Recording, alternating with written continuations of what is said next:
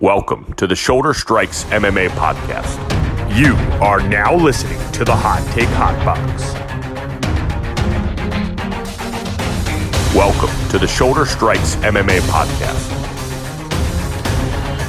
You are now listening to the Hot Take Hot Box. Ladies and gentlemen, welcome back to the Shoulder Strikes MMA podcast.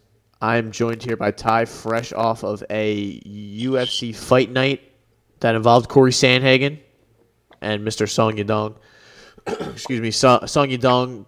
There was a lot of people that looked like they got hit with weapons. They were cut open and just their faces were mutilated so bad. Ty, what were your thoughts overall from this past weekend? We had a Canelo fight. We got a lot to talk about here, but just a light intro here for you. How you feeling today?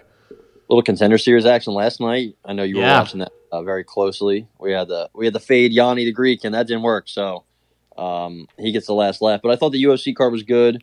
The boxing card was a little underwhelming. I mean, listen, DAZN has very underwhelming cards all the time, so it's not a surprise.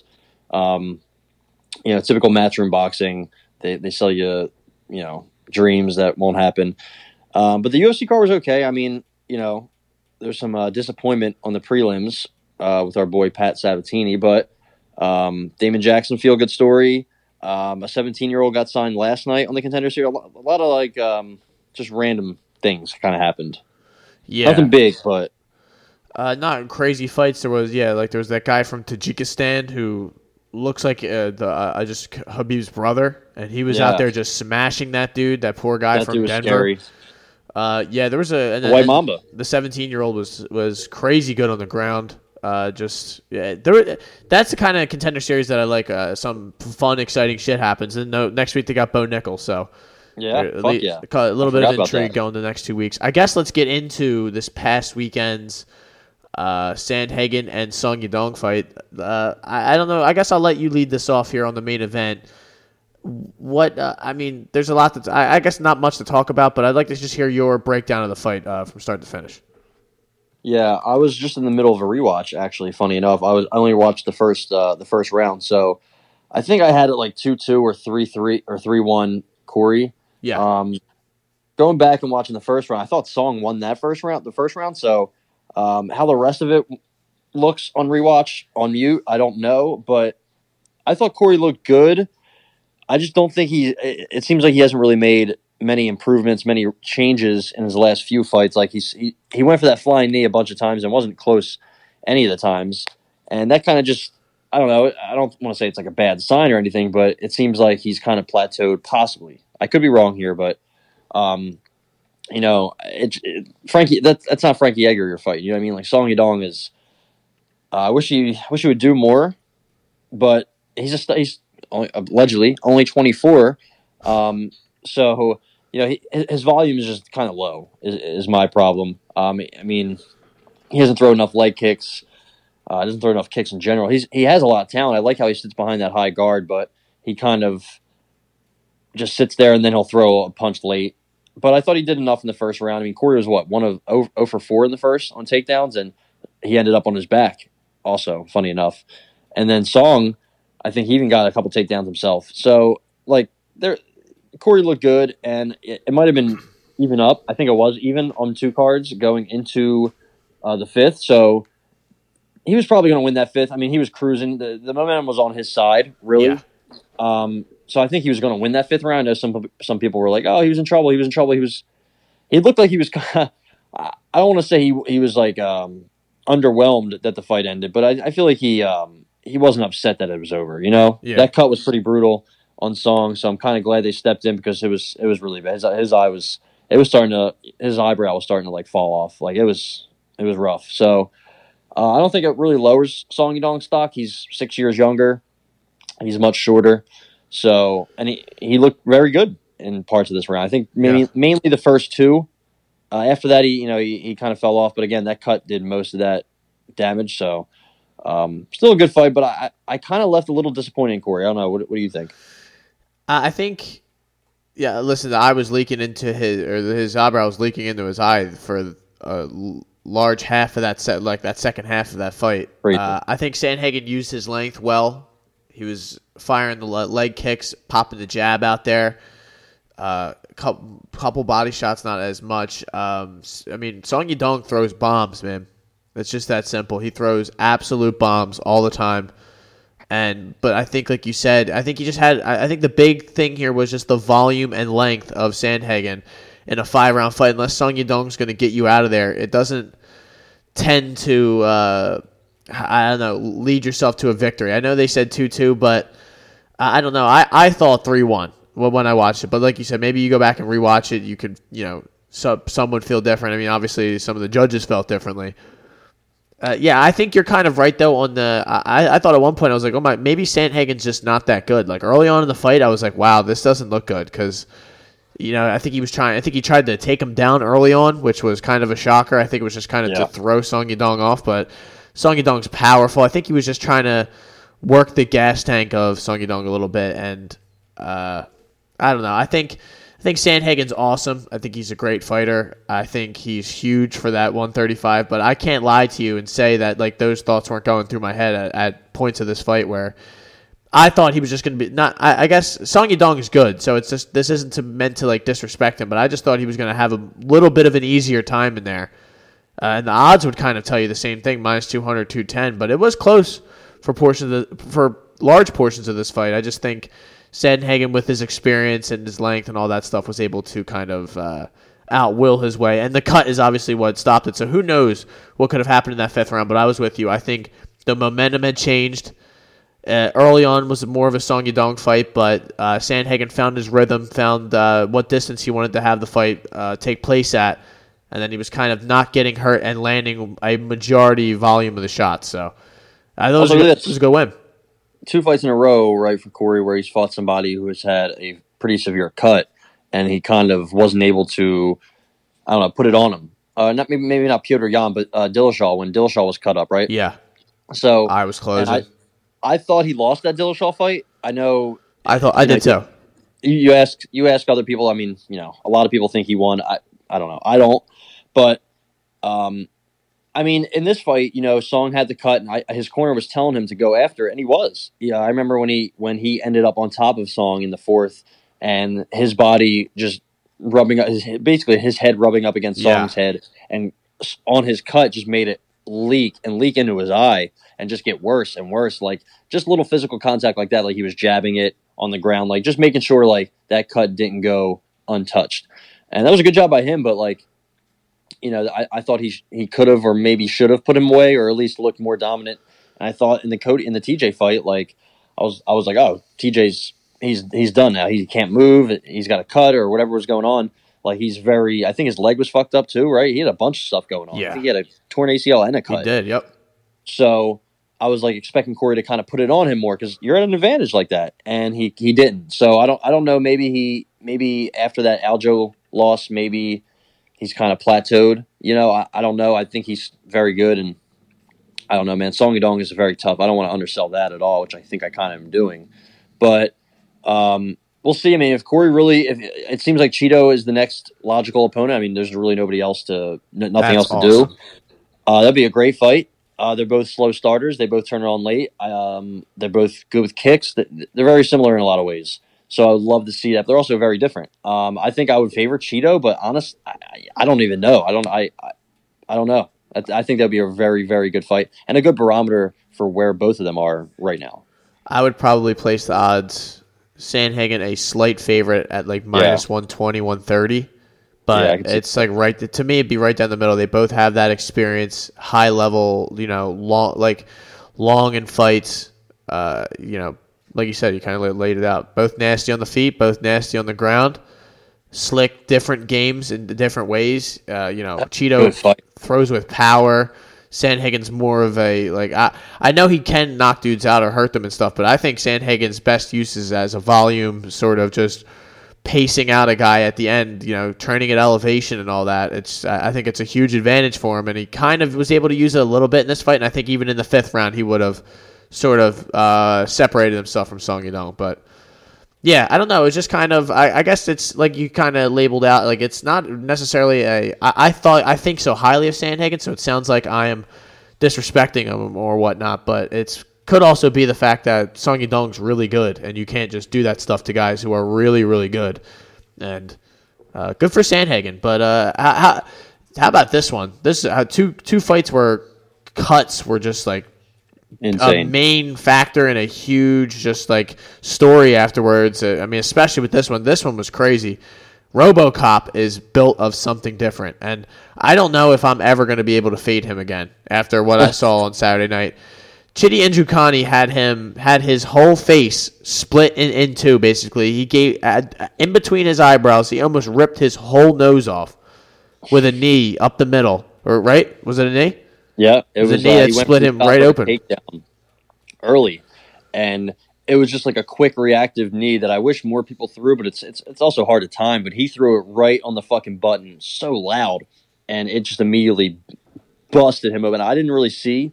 I don't think we saw how bad it was until like after the round. Yeah, or maybe like a couple minutes later. But dude, that thing was one of the nastiest. Just in the spot, the location of it was like you don't really see cuts there. It was dude, it was like.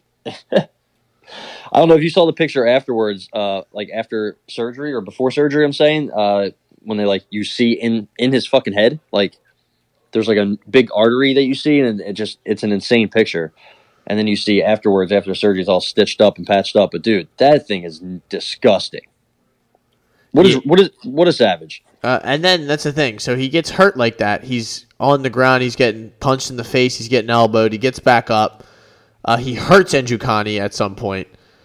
Backs him up against the fence, and Njoku just looked like the gas was leaking at that point. He was not being able to fight the takedowns, and it seemed like he kind of, I don't want to say quit, but he definitely folded after he realized he wasn't going to get him out of there and that this guy wasn't going anywhere. And as soon as RoboCop took him down, there was really no resistance anymore, and he started to lower the boom on him. And what a comeback, huge win for Gregory Rodriguez. RoboCop. I mean, yeah, as soon as that happened, I was kind of like, yeah, I'm probably fucked here on my bet. I don't know. I mean, I think who's his only loss? Petrosian, and that was a close fight. So, I mean, this dude's, how old is he?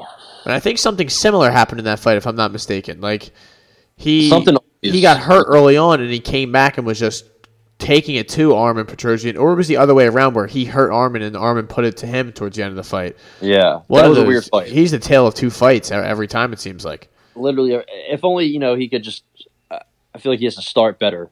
I mean, he started out very good against Julian Marquez, but then he also got clipped. But other than the Petrosian fight, he hasn't lost since the Contender Series fight to Jordan Williams. Big red flag, right? But he's come a long way. He went to LFA. He got Josh Fremd out of there quick. That's a UFC level fighter. Al Matavio, I forget where he's at now, but that's a pretty decent fighter. Like, he's taken some strides. His ground game, I don't know. Maybe it's not as polished as it should be. I mean, I know he has the credentials and whatnot, but it's not something he really goes to or uses much. He had a little struggles in the clinch with Chidi and whatnot, but Chidi's a strong, good fighter himself. Yeah, what a great fight. I mean, I don't know what's next for him. I know he's not really ranked or close to being ranked, but you put him in there with GM3 or Chris Curtis. I would like to see that. Maybe Brad Tavares, Shabazian. I would like to see him in there against anybody. He's instant chaos and violence. Yeah, and it seems like he is a fight of the night every single kind of guy, or just like he creates these ridiculously just exciting moments. I mean, him knocking out Marquez. I mean, like we kind of talked about, that Petrosian fight was crazy. Him knocking out Jung Young Park, like I mean, like I said, I kind of have. We've talked about how we don't like his gas tank. We don't like this and that about him, and he gets hurt in all these fights, and it's just. I want to keep fading him, but this guy continually proves me wrong every single time out there. So at a certain point, you just got to gain the respect. And I'm with you. I would like to see him take that next level or that next step up in competition, and maybe fight somebody that's in that lower end of the top 15 or right outside of it. That's going to try and get him in there, because I think he's 100% at that level, and it's crazy because he looks like he's like 100 years old. He has the weirdest shaped head, but he's only 30, right?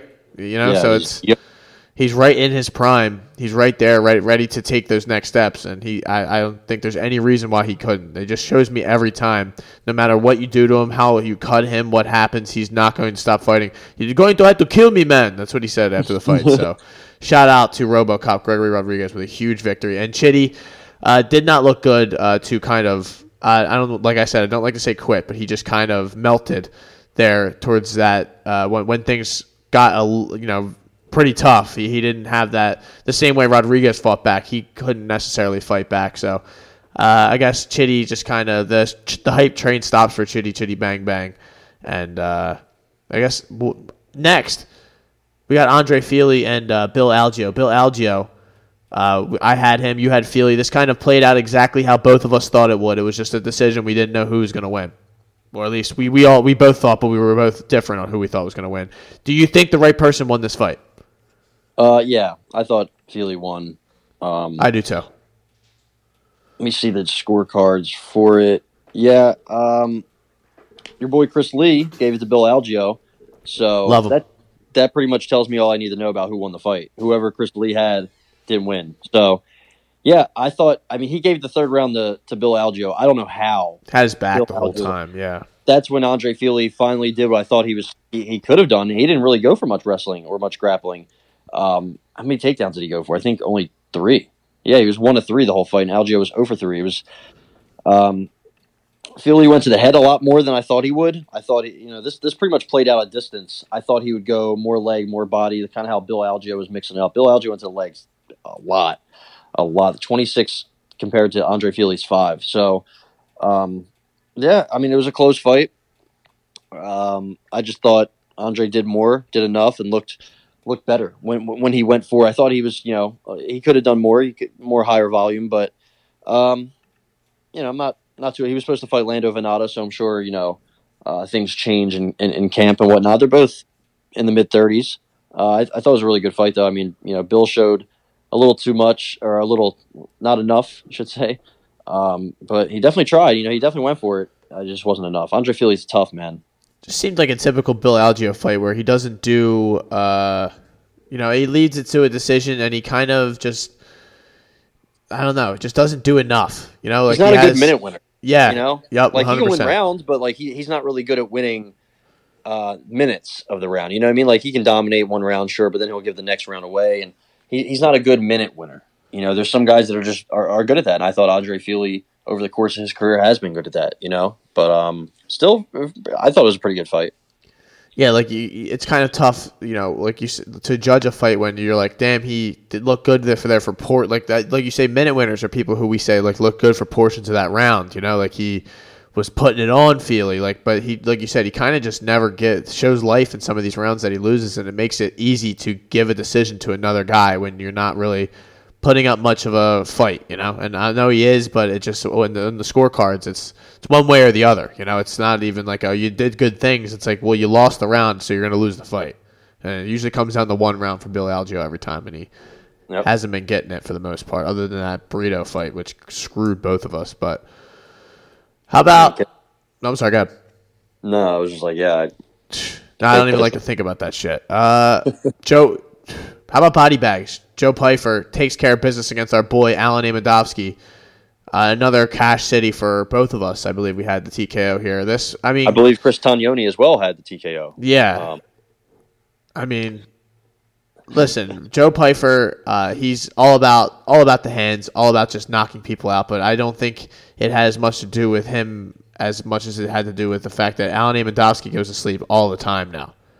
Yeah, he takes a lot of naps. All the time. What is his last couple times out there have been all knockouts, I'm pretty sure. I think maybe he's been subbed a few times. I think he's had I think he has 4 UFC fights and he's been knocked out rear naked choke, times. Knockout, and decision. Yeah, he does have a win in Bellator, a couple wins. He should probably go back. 12-second knockout of Ibrahim Mane or Mane, as we talked about. Yeah, so good for Joe Pyfer. Good for Amedovski. We cashed out here, both of us, on the -140 TKO, but that goes to tell you what they thought was going to happen. Easy win for Joe Pyfer. How about your boy Rodrigo Nascimento? This fight went over a split decision. I didn't think it was a split, but again, another situation where judges did some shit that it didn't make much sense to me. Nascimento was 40 pounds bigger than Boser. Boser was in ridiculous shape. During this fight, I thought he would be able to grapple or at least keep the takedowns off better. But when you're wrestling a guy that's that much bigger than you, it is tough to keep him off of you. And Nascimento was able to just win 2 rounds of this fight. Yeah. Did you think he won all 3 or no? No, I think, but I don't remember which one or 2. But Boser won one of those 2. Where I thought it was a close one going into the third.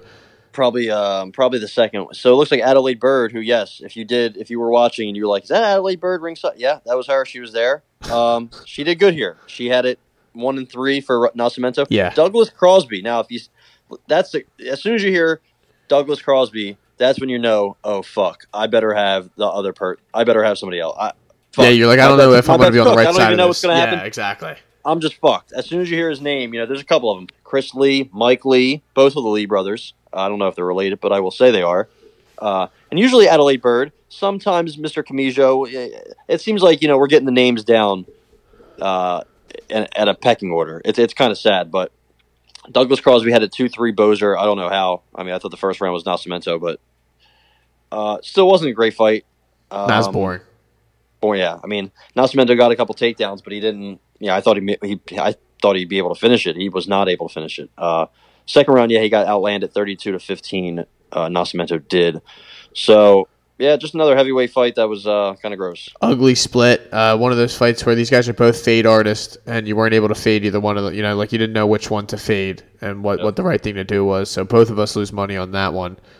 Ugly, because of course you had the under, and these guys want to get into a wrestle off, which is always a great time to have the under. Fucking ridiculous. But how about our boy Fluffy, man? Anthony Hernandez. He was dominating Marc-Andre Barriault via the grappling and just whatever he wanted to do with him, he did it.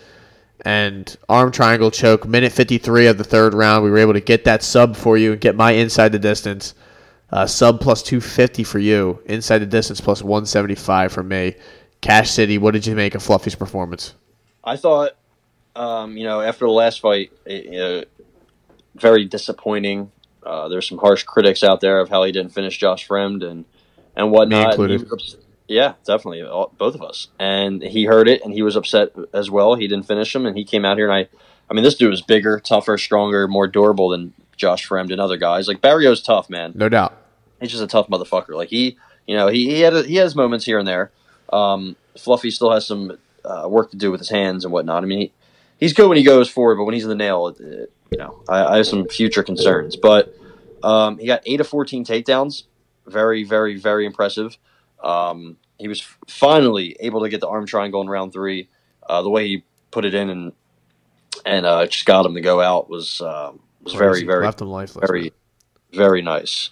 So shout out to him for that. He did what I thought he would do, just a little later. I'm not mad at it. It was like a couple minutes into the third, so all is well. Shout out to Fluffy for cashing us out. Shout out to Fluffy. It was a great performance by him. It just like you kind of said, we gave him shit. I included on this last podcast or last time he fought about what he did with Josh Fremd and kind of played with his food a little bit too much. Let him hang around, didn't finish him, and it was huge. I mean, he just came out with more violent and vicious intent. He never took Josh Fremd's back. He was always worried about the losing position, and in this fight, he didn't care because if he took his back and he rolled over, he was just mounting him and got that arm triangle, and then thanks for coming. So shout out to my voice for cracking there, but shout out to Fluffy for getting the win. Damn, this is this is a Jordan Flu game performance. There's nothing wrong with me, but my voice is just starting to give out here halfway through this episode. But Damon Jackson, this one was tough. This one was tough to see because obviously Pat Sabatini, friend of the podcast, dark horse in the featherweight division, has all the accolades, grappling, everything. He had everything going for him. Momentum was at a height, but Damon Jackson comes in. His brother had just died the week of this fight. Rest in peace. That's It's crazy that you're even able to get in the cage after that, but catches Sabatini with a front kick right up the middle. Just had him all sorts of rocked, got on top, and just beat him down. And I don't remember who the ref was in this one, but stepped in, took care of business. Damon Jackson with a huge win. to honor the passing of his brother and takes a huge $50,000 check home as well with this. So how about that? Congratulations to Damon Jackson. Tough for Sabatini, but nothing to be ashamed of when you're losing to guys like Damon Jackson. Yeah, no nonsense. Keith Peterson was in there. Let's go. For that. He's got a. Are you ready? He's got a. Sir, are you ready? That's a good one. That's actually spot on, honestly. As long as you can do that, low, graspy voice. Oh, yeah. That's Mr. KP for you. Yeah, I mean, as soon as they started talking about it, because I didn't know about this, as soon as they mentioned it, I was like, yep, he's going to win. Yeah. He's definitely winning this fight. Pat Sabatini got kicked right in the jaw, right on the outside of the jaw. Yep. It looked like just at the camera angle, the way they, I think, switched camera angles right before and right as it landed, it looked like we didn't get to really see it. So I wasn't sure how hard it landed or if it landed maybe in the side of the right above the ear. I wasn't sure what happened, but he didn't look good. His legs weren't there, his body was not there. I mean, that was nasty. That was just so quick and easy. Yeah, just call it. So shout out to Action Jackson. He will be going back to the Leech, I'm sure, after this, is what I've heard. The one night nickname. I'm a fan of that. Some of these guys need to ditch their other nicknames, So no, shout out to him for that performance for his brother. Crazy to even go on and fight. I think it was right after Macy Chasson fight, right? Or something like that. What, this one? I think so, yeah. Yeah, he was talking about, it's insane. But shout out to him, shout out to Pat Sabatini. He'll be back, we know that. But yeah, crazy. Yeah, great win for Damon Jackson, and yeah, it's crazy story. But I mean, what a perfect front kick, perfect thing to throw there while Sabatini was dipping down under a punch and kind of worried about a takedown. Just caught him perfectly square on the jaw, and good night. So, how about Trevin Giles cashing us out? And that by the way, that fight right there was your biggest loss of the night, unfortunately, Ty. Lost the old minus 200 money line on Sabatini. If you didn't have that, man, you had yourself a day. I think we will go over the records after, but we both not bad. But Trevin Giles decision here. This was one of my picks that I was able to get right. Kind of got lucky due to the lack of activity by Louis Koski and I mean Trevin Giles is always fine with standing there and not really getting into a slugfest. This was a really boring fight, but a good win for me personally. Yeah, that was pretty terrible. They didn't do anything. I think Kosuke landed 2 strikes in the first and 1 in the third. So, yeah, they were combined 1 of 4 on significant strikes in the third round. It was just bad fight. I mean, I thought there'd be more wrestling or more action. I mean, Trevin was 2 of 5 on takedowns. I thought he'd just shoot more or something more. I thought something would happen. Nothing really happened at all. But, yeah, shout out to you for having the Trevin Giles decision. That's a very just cash shitty. I mean, you're probably watching that fight thinking, yeah, these dudes are just not – they're just going to look at each other, and I'm going to be gifted this fucking money. Well, I was just worried that I got screwed on a decision or something like that. But sure, yeah. That's always, because the gambler in me just doesn't trust anything until I actually see Trevin Giles' hand go up. Oh, how could you? Yeah. But I think actually Kosuke got the third. Yeah? Yes. Okay. So at least the first 2 you were kind of safe. Well, yeah, it just was. If I bet this, I never really worried about if my guy wins or loses. To most part, I know I am, but at the same time, I'm just wanted to get to the end and then hopefully get my decision. The most important thing is just getting this fight to the end, because even if he wins, knocks him the fuck out, does nothing for me. So got it to the end, and I was like, all right. I thought he definitely won this first 2, but a couple guys gave him 30-27, I think, or at least one did. So. Good for Trevin Giles. It's a nice win, and Lewis probably just a little too high up there on the level list. Not ready for that. How about this one? Was an interesting fight. Neither one of us had anything on this. Luma Luke Buname gets a W here. She looked lost in a lot of these grappling exchanges, but was just kind of able to outwill Denise Gomez, which she looked pretty good for making her UFC debut. But this was just 2 girls that not really the highest of level at 115. Yeah, no, not at all. I mean, Luma got reversed multiple times. She got a couple takedowns. She looked good. She had a couple trips, and then she got reversed. She's the typical fighter who just gives you a little bit and then gives it back. She's small. She's not athletic, so there's not really much she has going. She's kind of quick. She has a nice little jab, nice little boxing, and she can do offense. She's good offensively, but defensively, she's not really that great. This Gomes chick looked okay. Maybe give her like a lower level fighter, but I'm not sure who even. Vanessa Demopoulos? No, I'm just kidding. Yeah, but there you go. Give her the stripper. Either way, this fight kind of just happened.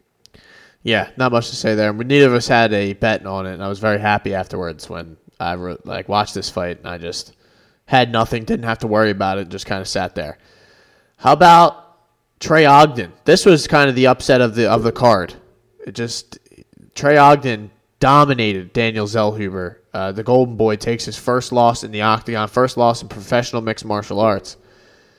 We kind of did talk about Trey. We didn't know what he was going to look like off of a full camp. He looked pretty good in that Jordan Levitt fight. We didn't know what he would look like against a guy like Daniel Zellhuber. But this to me is just more of a story of what Zellhuber didn't do as opposed to what Trey Ogden did do, right? I mean, he didn't throw much at all for the first 10 minutes of this fight, if not more, and then kind of started to open up towards the end, but at that point it was like a tidal wave.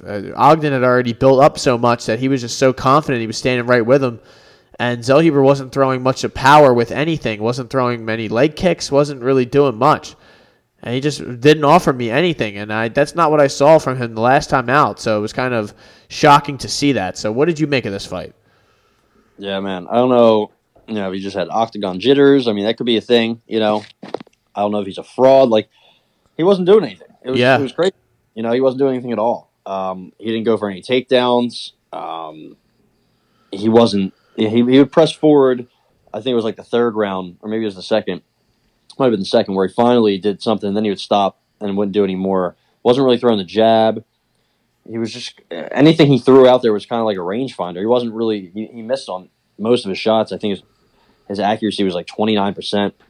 That's not the guy I watched on film. That's not even the guy that was on the Contender Series after losing the first round. He didn't look good at all. I think Trey Ogden looked okay. I mean, he was listening to his corner and whatnot, but Zellhuber was the parlay buster of the night. Yeah. He busted everything. He ruined the night almost. He didn't look great. He didn't look good. So I don't know what's next for him. Maybe give him a lower level guy. I mean, he's only 23, but still, you got to see more from him. He's with Eric Nicksick, so you hope that, with more time with them and the guys at Extreme Couture, that, he'll just get bigger, stronger, better, more confident, and throw more and just, put all the pieces together, really. So hopefully we can see that. Yeah, it's just I was just very shocked by that performance. It's not crazy shock, but I just thought I was going to see more against, he has all the tools. We've seen it before, and he just wasn't able to put it together. And like you said, sometimes it's like that. He's a young kid. He's not, you got to just give him some time to kind of grow into his, into the game and whatnot. So, but it's tough. I mean, Trey Ogden's no joke, though. He was worried about the takedown the whole time. I think that is a factor because he kind of, anytime he tried to commit to it, he did get taken down a few times and didn't look. He looked like the ground was on fire trying to get back up. And like you said, his ground game wasn't terrible, but it just didn't look like he wanted to mess with Trey Ogden on the ground. Yeah. And I don't know, just didn't like what I saw. So it's definitely like you said. I don't know if he's a fraud or not, but I'll have to see who he's matched up against next, how long he's going to be out. He's on the watch list now. I have to pay attention. So, Jillian Robertson. This was an interesting. Agapova was landing some bomb elbows on her when she was going in for takedowns, shooting for single legs, double legs. She was making her pay for every takedown she did not get. But when she did eventually get it to the ground, we kind of predicted how this was going to go. I heard them talking on the broadcast about how Robertson, these two had trained together, I believe, at ATT, if I'm not mistaken, and they just, one was more confident than the other in what was going to happen, especially if they got it to the ground. And Robertson was right. She dominated her once she got it to the ground, and Agapova was putting up some different threats, but none of them really realized or came to fruition, pretty close to that. And dominant win for Jillian Robertson, cashes out your submission at plus 150 and my money line at minus 140. Yeah, easy work. I mean, listen, she's an elite specialist. Like what she does, what she's good at, she just does better than everybody. What's crazy, I say this every time we talk about it. I can't believe she's the fucking same age as me and you. I just can't believe she's 27. Like, I feel like she's been in the UFC since 1998. Like, seriously. It's fucking nuts. Like, I swear to God, when she fought Macy Barber and got knocked out, that was like 10 years ago. Just insane. But, yeah, I mean, it was crazy. As soon as that round started and like that whole sequence started, I knew as soon as she got her back easy, and then after that it was over. Her mouthpiece fell out. Yeah. She was like, it was kind of scary, to be honest. She like was sleeping, but her eyes were open. She was like biting her tongue. She was having a moment. It was kind of scary, honestly. One of the scariest chokes. That's somebody tweeted that. I was like, yeah, that's the truth, dude. I was watching. I was like, whoa. Like, Jillian Robertson was like, as soon as she like let go, she was like excited, and then she was looking at this like dead corpse that was like seizing, and she's like, what the fuck? Like, I didn't mean to do that, but sure. I mean, yeah, like Dubs. So women's flyweight records held by Jillian Robertson include most fights, most finishes, most submissions, most submission attempts, top position percentage, and top position time. So shout out to Jillian Robertson. She's an unsung hero of women's MMA, I would say. Yeah, definitely kind of somebody like we've been able to point out that you can make some money off of, and given the right matchup, it can definitely go the other way. It's that we've seen it go the other way, but it's just she's not an easy out, and her ground game is nothing to laugh at. It's serious business in there, and she took care of business here. How about your boy Basharat? Javid Basharat takes out Tony Gravely. You had Gravely money line here. I think Basharat has all the tools to be able to get some of these guys out of here, and his striking is so dynamic, and the management of distance, and I mean even the grappling. He was trying to take Gravely down, got him down a few times, and was not afraid to be on the ground with him. When other guys have been able to get kind of manhandled and out grappled by Tony Gravely for almost 15 minutes of fight. So that was an impressive part of this. I just think Basharat has all the tools. It just depends on, is he going to be able to get some guys out of there or really take those risks and take those chances? Because as of now, he hasn't really done it yet at the UFC level. It's been two pretty dominant decisions, but I'd like to see him get somebody out of there at some point. But I think soon it could be coming, depending on the matchup. Yeah. Shout out to the Snow Leopard. I thought maybe Gravely would be able to get it done. He looked good in the first, won the first, but then after that, yeah, I mean, he was getting his face boxed off. He wasn't getting takedowns. I think he was 2 of 14, 2 of 13. I mean, after the first round, he wasn't, his volume went down. The second round was pretty rough for him, and the third round wasn't much better. Yeah, I liked how Basharat looked. Went to the head, went to the body a lot. He didn't go to the legs that much, but I like his all-around game. I think his all-around game is very good. He has more. He's not that simple of a striker. He's got a very dynamic striking game to him. So yeah, he looked a lot better than I thought. So shout out to him for that. Shout out to Basharat. Shout out to Nicholas Mata as well for catching a just vicious knockout of Cameron Van Camp. Listen, Mr. Van Camp. Listen, he looked better than he did last time, I guess. Same thing, like you can see that there's like flashes of skill and talent there, and his ability to land on guys and possibly hurt them, but his defense is horrific. And he just leaves his chin out there, and he is so easily hit and offers himself into firefights. And he's going to get knocked out of the UFC. You cannot be taking those reckless chances at this level. And he seemingly is an easy fate at this point. I mean, DC and Felder saw it from the rip. He just his chin was right on the center line the whole time. Yeah. It was bad. Whenever he would throw a combination, he wouldn't really back up. Like his body would move, but his head wouldn't. And they were saying it the whole time. And I'm like, he's about to get fucking slept. And Mata was just coming up short, and then boom, slept his ass. Yeah, we called it. I think the under 1.5 was plus 115. Easy smash. So shout out to Nick Mata for that. He rebounded from the Jim Miller loss pretty well. Yeah, like you said, big nice rebound, and Cameron Van Camp maybe will be on cut watch pretty soon. I don't think he's really at this level, but $50,000 fight at night for Chitty and Gregory Rodriguez. Joe Pyfer makes $50,000, and Damon Jackson makes $50,000. So well deserved all around. there you go. That was it for UFC Fight Night Sandhagen versus Song. We'll go over the records real quick. I went 6-7 with a plus 3.25 units on the day. Biggest win being the Giles one, and second being the Sandhagen inside the distance. You were tied. You had 2 plus 250s with Sandhagen and Hernandez, both subs. We're still able to hit the Robertson sub prop.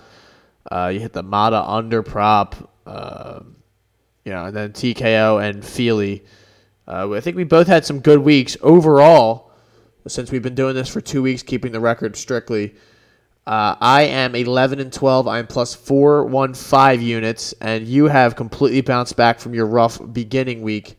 You are 8-11, but more importantly, you are plus 0.15 units. So you are now in the green, Ty. You are back. Rich. You are rich, and I just bought a house. There you go, and that's how we're gonna do this here. If you bet $1 million every time I give you a pick, you're up $4.15 million. So you're welcome. I guess that's basically what I'm trying to say. Yep. You are welcome. So I don't know. I guess while we're here, we should talk about the Triple G and Canelo fight, right? Yeah. So what a freak show. Let me just start off with that. I guess Michael Buffer cost too much money. So they got some guy who was just going off ayahuasca doing the introductions. Listen, I will. Go ahead. I will say Michael Diamante or David Diamante. His Canelo introduction was fucking awesome. I think it was great. Other than that, yeah, I didn't think he was that bad. I just didn't expect it. I've seen him before. He does like lower cards or whenever other guys are doing something else. You don't seem to be a fan, but not a fan. I think Triple G looked slow. I think he looked old. I think he wasn't. I mean, he took damage quite well, but I don't think he's taking it as well as he used to. He doesn't move his head at all. Never really did, but now it's just kind of really, it's just reaction. Everything is just much slower. Still has that power, obviously, like we talked about, but more importantly, I just thought Canelo didn't really, I don't know. I kind of a lackluster performance, even in a win. And I know the cards were much closer than probably they should have been, but terrible. I'm not shocked by that just due to the fact that I thought Canelo was giving away some rounds here at certain points. I thought it probably was 8-4, maybe 9-3. That's what I had it at. But I'm not shocked by the cards being closer just due to the fact that, I don't know, there was a lot of inactivity for portions of this fight. Canelo doesn't look as fast. Am I wrong in saying that? Maybe it's just in comparison. I mean, I thought he would look like lightning fast in comparison to Triple J. I thought he would be just crazy quick and just beat. I mean, and he was beating him, but I just thought it would look much more spectacular than it did. And I don't know. I just kind of left this being like with that feeling. What did you make of it?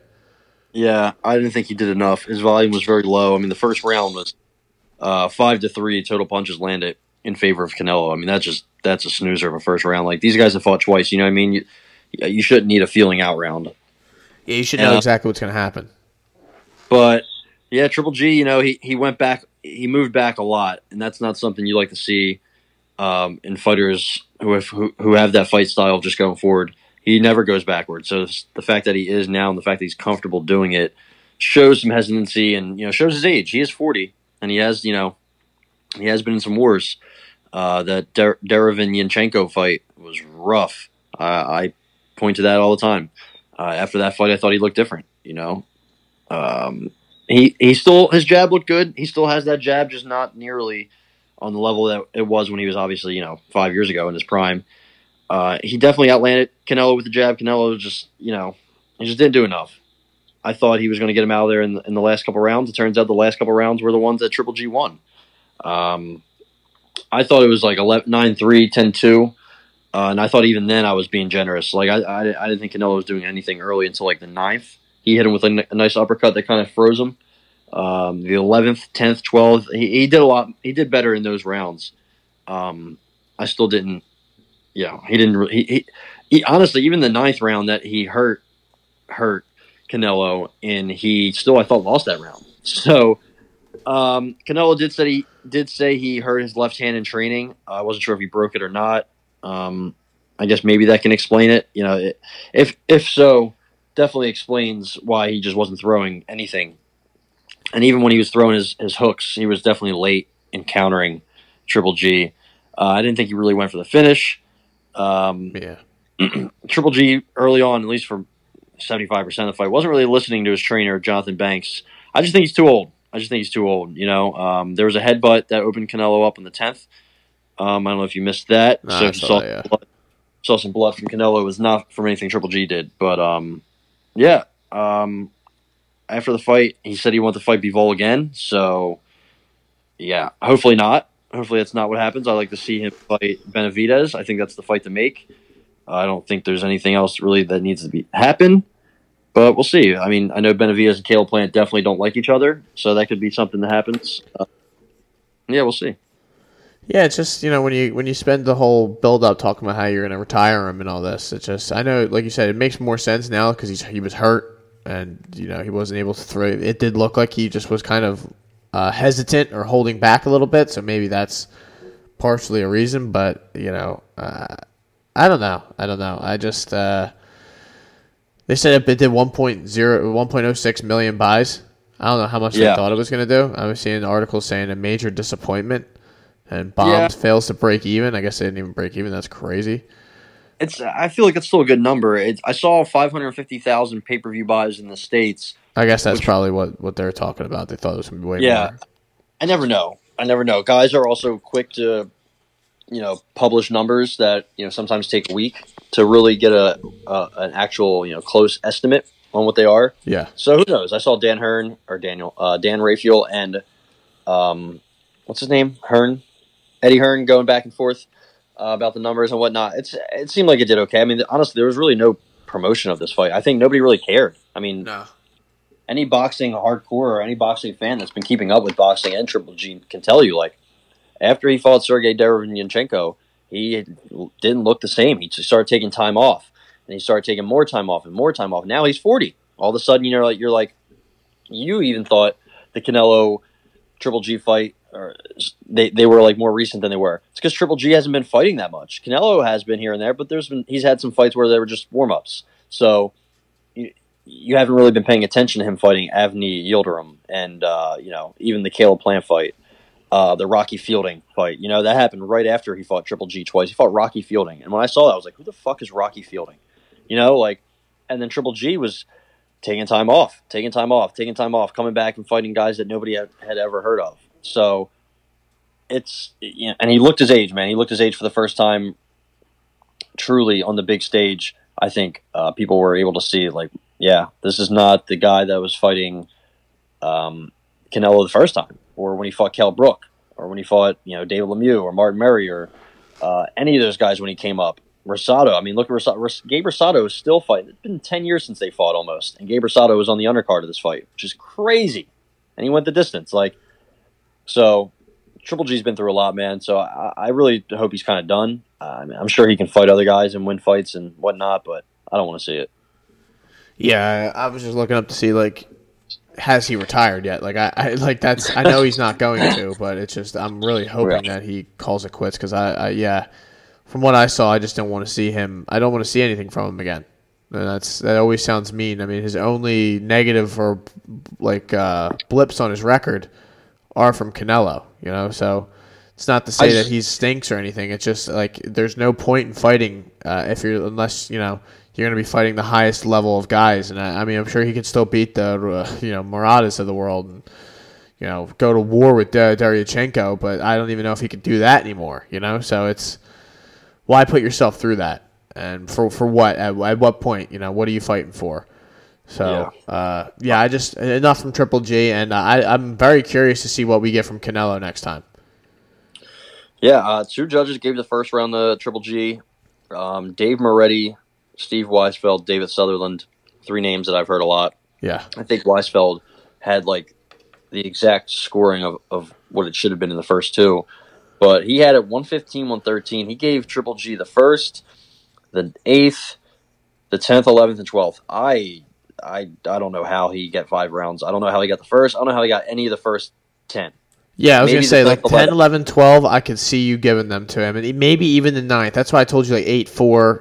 But, like, that 9th is questionable. So it's like 7-5 is such a stretch. That's wild. Like, and like you said, like, maybe even 1, though, because I thought Canelo did more, but there was such inactivity that maybe you fell asleep and missed one of the punches that Canelo threw. So you maybe got confused, thought it was, closer than it actually was. Because, seriously, that round who cares? That's what I was like, wow, I hope this really steps up. And it was slow for a good 7 rounds, don't you think? Yeah, absolutely. If you look at the fight, the strikes landed, I mean, the most strikes landed in a round was 15 by Canelo in the 8th. And then Triple G 16 in the 10th. Like, that's when it started turning up in the 8th, 9th, 10th, 11th, 12th. But even then, it was still, like, very far and few in between. Yeah, whatever.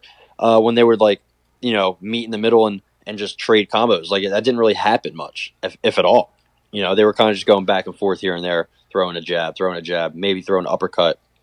Triple G was he was backing up too much, pretty much the whole fight. And then finally, eventually, kind of just started to listen to Jonathan Banks, his trainer, and go forward and see if you can hurt Canelo. I mean, power's the last thing to go, right? So he did land one nice shot in the 9th, but I think he ultimately lost that round. But the judges were all over the place. The undercard wasn't great. It was supposed to be better than it was. Bam Rodriguez got the decision on the co-main against Israel Gonzalez. Israel Gonzalez looked pretty good. Bam looked a little slow to start. Hopefully we see more from him. He's only 22.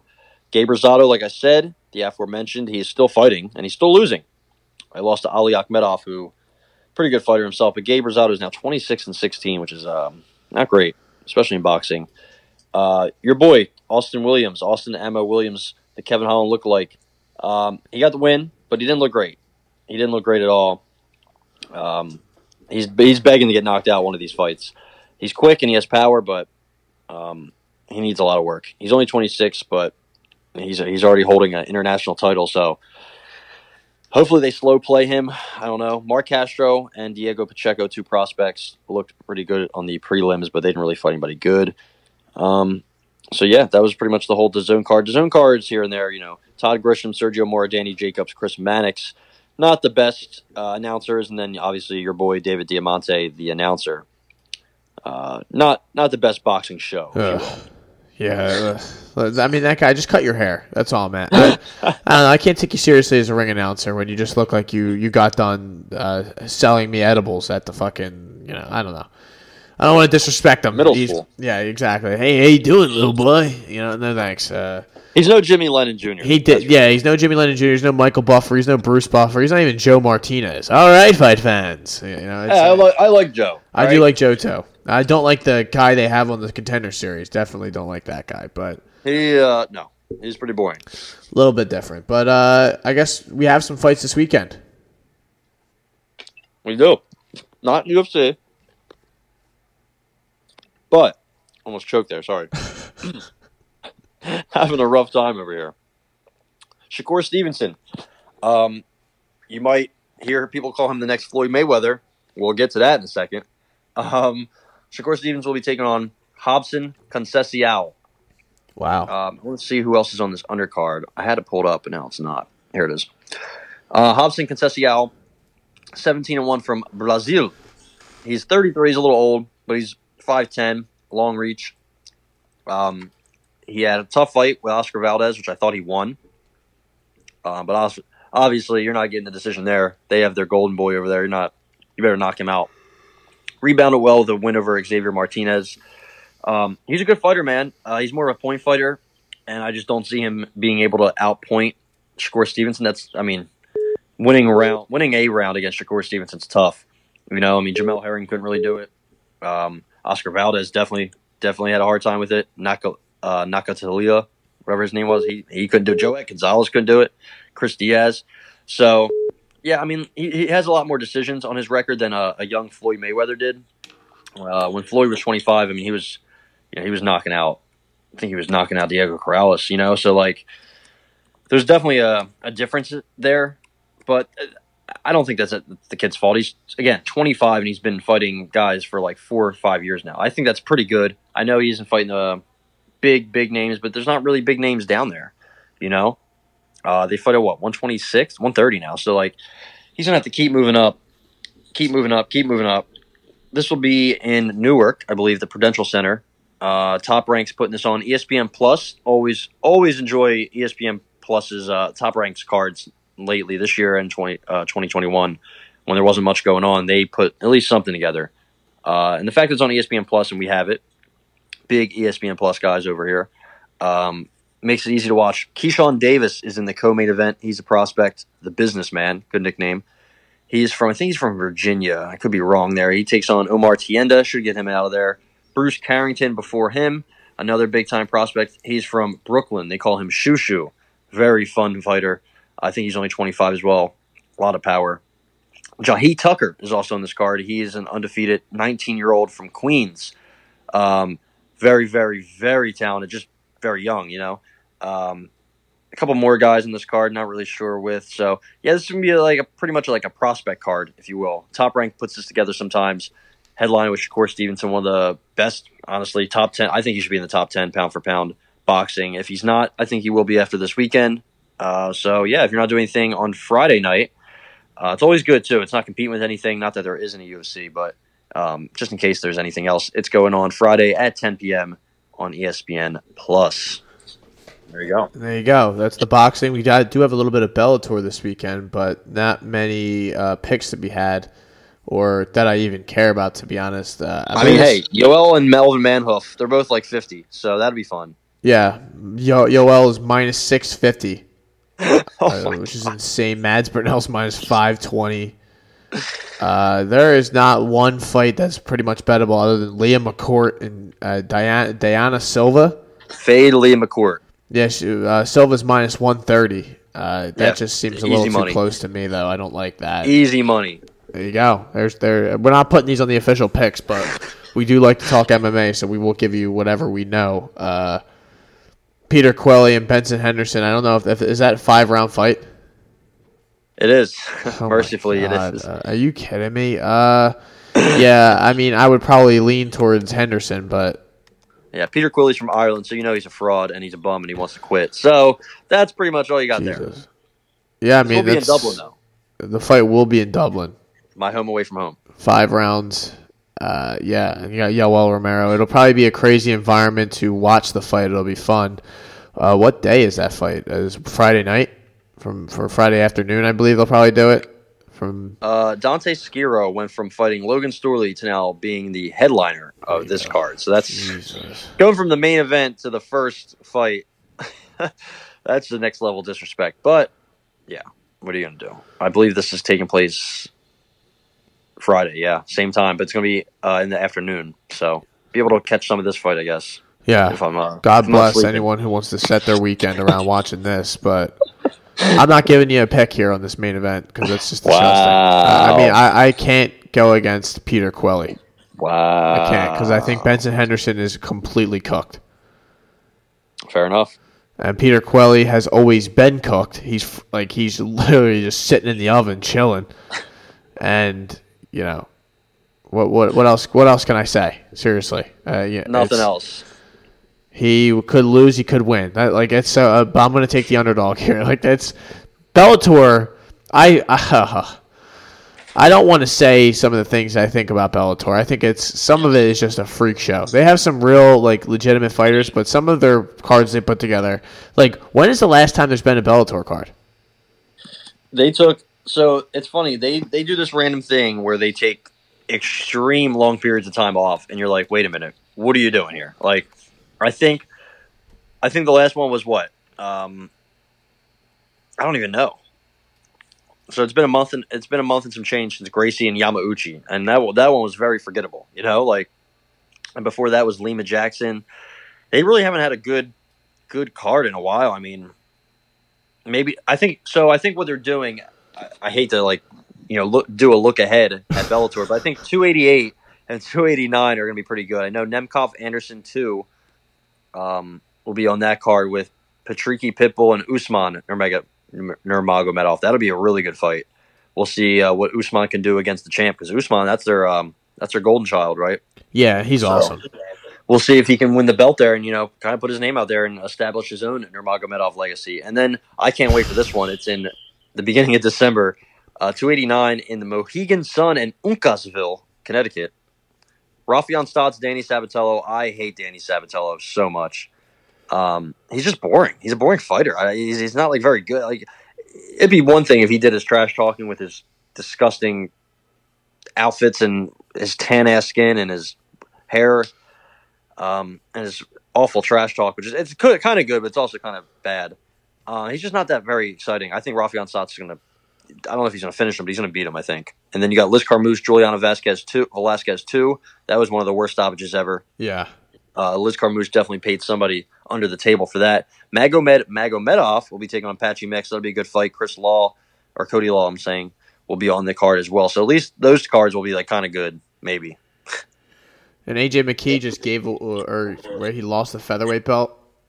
Yeah, so he's going to be taking on Pitbull again. I don't know when, but they're going to have to run right that now, back. the plan for them, they have one of the Pitbull brothers. Yeah, Pitbull's fighting Borix. Adam Borix, I think his name is. Oh, yeah. And then you're going to like this one. In the co-main event of Bellator 286, it's AJ McKee versus Spike Carlisle. Oh, man. The Alpha Ginger is getting in there against one of the best fighters on the planet, dude. What? Well, listen, he's 1-0 in Bellator. He's 1-0 in Cage Warriors, and he's 1-0 in Rizin. He goes everywhere, and he wins. It's all he does is win. Spike the Alpha Ginger Carlisle. He won in Combate. I'm just saying. He wins everywhere he goes. UFC beat your boy Alan Cruz. Yeah, I mean, come on. Yeah, but then he lost to Billy Q and Bill Algeo. Those are two tough fighters, AJ McKee? Who do you think AJ McKee does to Bill Algeo? He probably beats him. Probably a split decision. Aaron Pico. Look at your boy, Aaron Pico, taking on Jeremy Kennedy. I don't know how good Jeremy Kennedy is. I do remember his Boric loss. He kind of got dominated, but he's got a lot of wins. That's usually Aaron Pico's Achilles heel. Is anybody who is pretty good. Also on this card, I did not know this. Max Roshkoff. Oh my God! Back. Everybody laughed at him. You made fun of. You said you could beat him up. I remember. I never. I think you said I that. was taking. You said that. No, that was you. I remember you said, "Listen, this guy quit against Austin Hubbard. I'll beat both of them." You said that. But anyway, he's back. He's in He was after this UFC fight when she got absolutely battered. He got fucking the shit beat out of him, man. That was fucked up. I felt bad for him. He quit, and everybody was like, "Oh, what a pussy!" And then what's her name? She quits every fight, and people are like, "Oh, she's a warrior. She's a legend." What's her name? Can't wait to hear what name you're about to pull out. I think she fought Chu. What's her name? Jennifer Maia? Woman. No, but around that area. What's her fucking name? She just quit again. She's a goddamn quitter. And people fucking praise her for it. Calvillo? Yes. Cynthia Calvillo comes out here every time, and she's like, I don't want any more. I'm done. And she's getting beat up by fucking Andrea Lee. And we give her a round of applause. Max Roshkoff gets his fucking face beat in for 10 minutes, and we're like, oh, you're a pussy.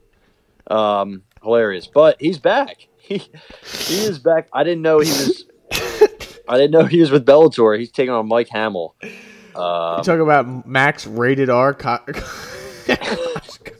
Not a great nickname. I hope he dropped that. But he's 27 now. He's from Killbrook, Ohio. We'll see what he can do. He has 2 wins since his UFC departure. He took some time off, thank God. But he's taking on this guy who has a win, has a split loss against Boric and a unanimous loss against Usman Nurmagomedov. So maybe this guy isn't too bad. We'll get to see what Max, the rated R superstar Roshkoff, can do. Maybe he's eyeing a UFC return. I don't know. Let's hope not. We need to see a little bit more, though, Max. Juan Archuleta is also taking on Enrique Barzil. This card looks pretty good. Nick Brown, Islam Mamedov. Mamedov is very good. There's a couple other. There's a Mirzataliyev against a Bestayev. Lance Gibson Jr., your boy, is back. J.J. Wilson's back. He's fighting Tokov. This is a pretty good card. Bellator's prelims are always fire. Like Not always, but yeah, like it's like they have such good like young talent that leave and go other places, like yeah, all the time. They're a good minor league system. I guess you could say they are similar to maybe the Dodgers. There you go. I guess you could say that. I guess you could. I guess you. I guess you could say that. So that'll do it for the Hot Take Hot Box Shoulder Strikes MMA podcast. We will be back at the very latest next week to discuss what is happening with, I believe we have a fight card next week. We have no cards this weekend, ladies and gentlemen. Yeah, we have a nice Mackenzie Dern and Yan Xiaonan. I have strong feelings on this fight. Rude Boy Brown's in the co-main. That's fun. Sadiq, my boy Sadiq Youssef's getting fed a new fighter. Mike Davis, your boy, you said he was going to win the belt at 155. He's back. Brendan Allen deciding, hey, I'll fight. Michael Chandler's sister. And I don't know if it actually is. She's fighting. Also, oh, no, what happened? Oh, man, we were going to have probably the hottest matchup in UFC history. Tabitha Ritchie and Cheyenne Vlismus. Cheyenne Vlismus withdrew. Now we have Jessica Penne, so it's not what it was. Let's just say that. Wait, Brendan Allen just deciding, hey, I'll just join on the card. I'm bored. Me and Christoph Jocko will run it back. I don't know why they're fighting. I think Brendan Allen should win that. Jesse Ronson, you said he was going to also win a belt at 155. He's coming back. He's deciding to show his face again in the UFC. I said 9 different people are going to win the belt at 155. Jesse Ronson will be taking on Mike Davis, is what you said. But Chris, don't call me Officer Dawkins was supposed to fight on this. Yeah, well, he had a call. So was Cody Garbrandt. I don't know if he's actually. Dude, what's going on with you know what's so fucked up on Twitter? You'll just see Cody Garbrandt pulls out of fight with injury, and somebody goes, a gust of wind came down the hallway and knocked him out. He's been sleeping for 3 hours now. Oh my god, it's just so fucked up, man. Twitter is a great place, but it's also a dark. I hope Cody Garbrandt does not log on Twitter. No, I hope he never listens to this podcast either, because he doesn't need to hear that shit. He's got a lot going on. All right, ever since Paige Van Zandt dumped him, he's just things have been downhill. So Julia Stolyarenko's back. We have a card. Guido Canetti and Randy Costa. I mean, that's gonna be something for as long as it lasts. Talk about a fucking banger. Yeah, Trevin Jones is back against Mr. Barcelos. I'm betting Guido. It's a bet. It's a card. It's a Max, card. don't call me Forrest Griffin. Grishin is fighting as well. Yeah, he's fighting Philip Lins, who I guess is at 205. He's losing that beef. We'll see what he looks like coming into the weight. Tabitha Ritchie, I can't wait to see her perform. I can't wait to see how she performs on top of him. Lir Latifi and Alexei Oleinik at heavyweight. That's got to be a lose and sign your fucking walking papers. I mean, Jesus. Yeah, a classic WWE retirement match. Yeah. Also, if you win, you should also retire. So, if Alexei Oleinik is going to keep doing this, I mean, at what point do someone step in? They have to intervene. He's 45. He's 60-16. That can't be there's probably other fights that weren't even on there. They talk about it. I mean, the thing is, they've always gone through these people's records to see if they're record padding. They haven't even tried with him, dude. That shit must be real, dude. Yeah. His Tapology picture, if you click on it, is him holding a couple trophies. Funny enough, at Washington Township High School in the auxiliary, right next to the auxiliary gym. That's fun fact where that trophy case is. So that's where that picture was taken. So yeah, he's fighting next week. We got that. Also, that picture, for the record, ladies and gentlemen, was not taken at that specific trophy case. That looks like is taken somewhere in Russia where he was able to catch a W. Yeah, boa constrictor. A couple of them. So we have a card next week that's kind of just like it's a meme card, but I think it could be pretty good, honestly. Like looking at some of the matchups, But it's definitely. I mean, Mackenzie Dern and her accent. Hopefully, they have a translator ready for her. when she gets this win. That's all I got to say. You know what the crazy thing is that he's fought literally everyone you could ever imagine. Mark Mr. Hunt, Olenek. I mean, yeah, like it's just Junior Albini, Travis Brown. He neck cranked him. Some guy named Victor Pesta. He fought Chael Sonnen in Bodog fight. Do you remember Bodog fight? Yeah. In like 06. Like, this guy was out here. Did he win? He did not. No, he Wow. did not. He lost the decision. Well, he beat Shamil Nurmagomedov after that, so He also fought a guy named Andre Olenek. So he fought his brother in a fucking... he'll hooked him in a minute, dude. Just What no. a dick. What a piece of And he shit. never fought again. We're going to settle our differences in the cage. Get to the cage with me, brother. Get to the cage. I will show you. I've just beat Jared Vanderaa. Yeah. He also beat Maga Sharapov. Jesus. A lot of these guys have 0-0 records. It really makes me question things. Do you think he beats what's it called? I can't even John think. Jones? Probably not. You think he beats Latifi? I mean, I would fucking hope so. Ilir Latifi hasn't looked the sledgehammer. Hasn't He beats sledged and hammered. John Jones? I don't know about that one. He hasn't looked good since he fought OSP at like light heavyweight. He also, Ilir Latifi beat Tyson Pedro. So anytime somebody tries to hype Tyson Pedro up, just remember he lost to Ilir Latifi. All right. All right. There you go, ladies and gentlemen. That might be it. We could That's our sit here. primer. Yeah, we could sit here and talk all day long about Alexei Oleinik's Tapology career, but that'll be for another time. We'll do that next week. We'll be back next week. I'll have some other shit coming out too. You know how I do it. Hot Take Hot Box Shoulder Strikes MMA podcast. Jesus.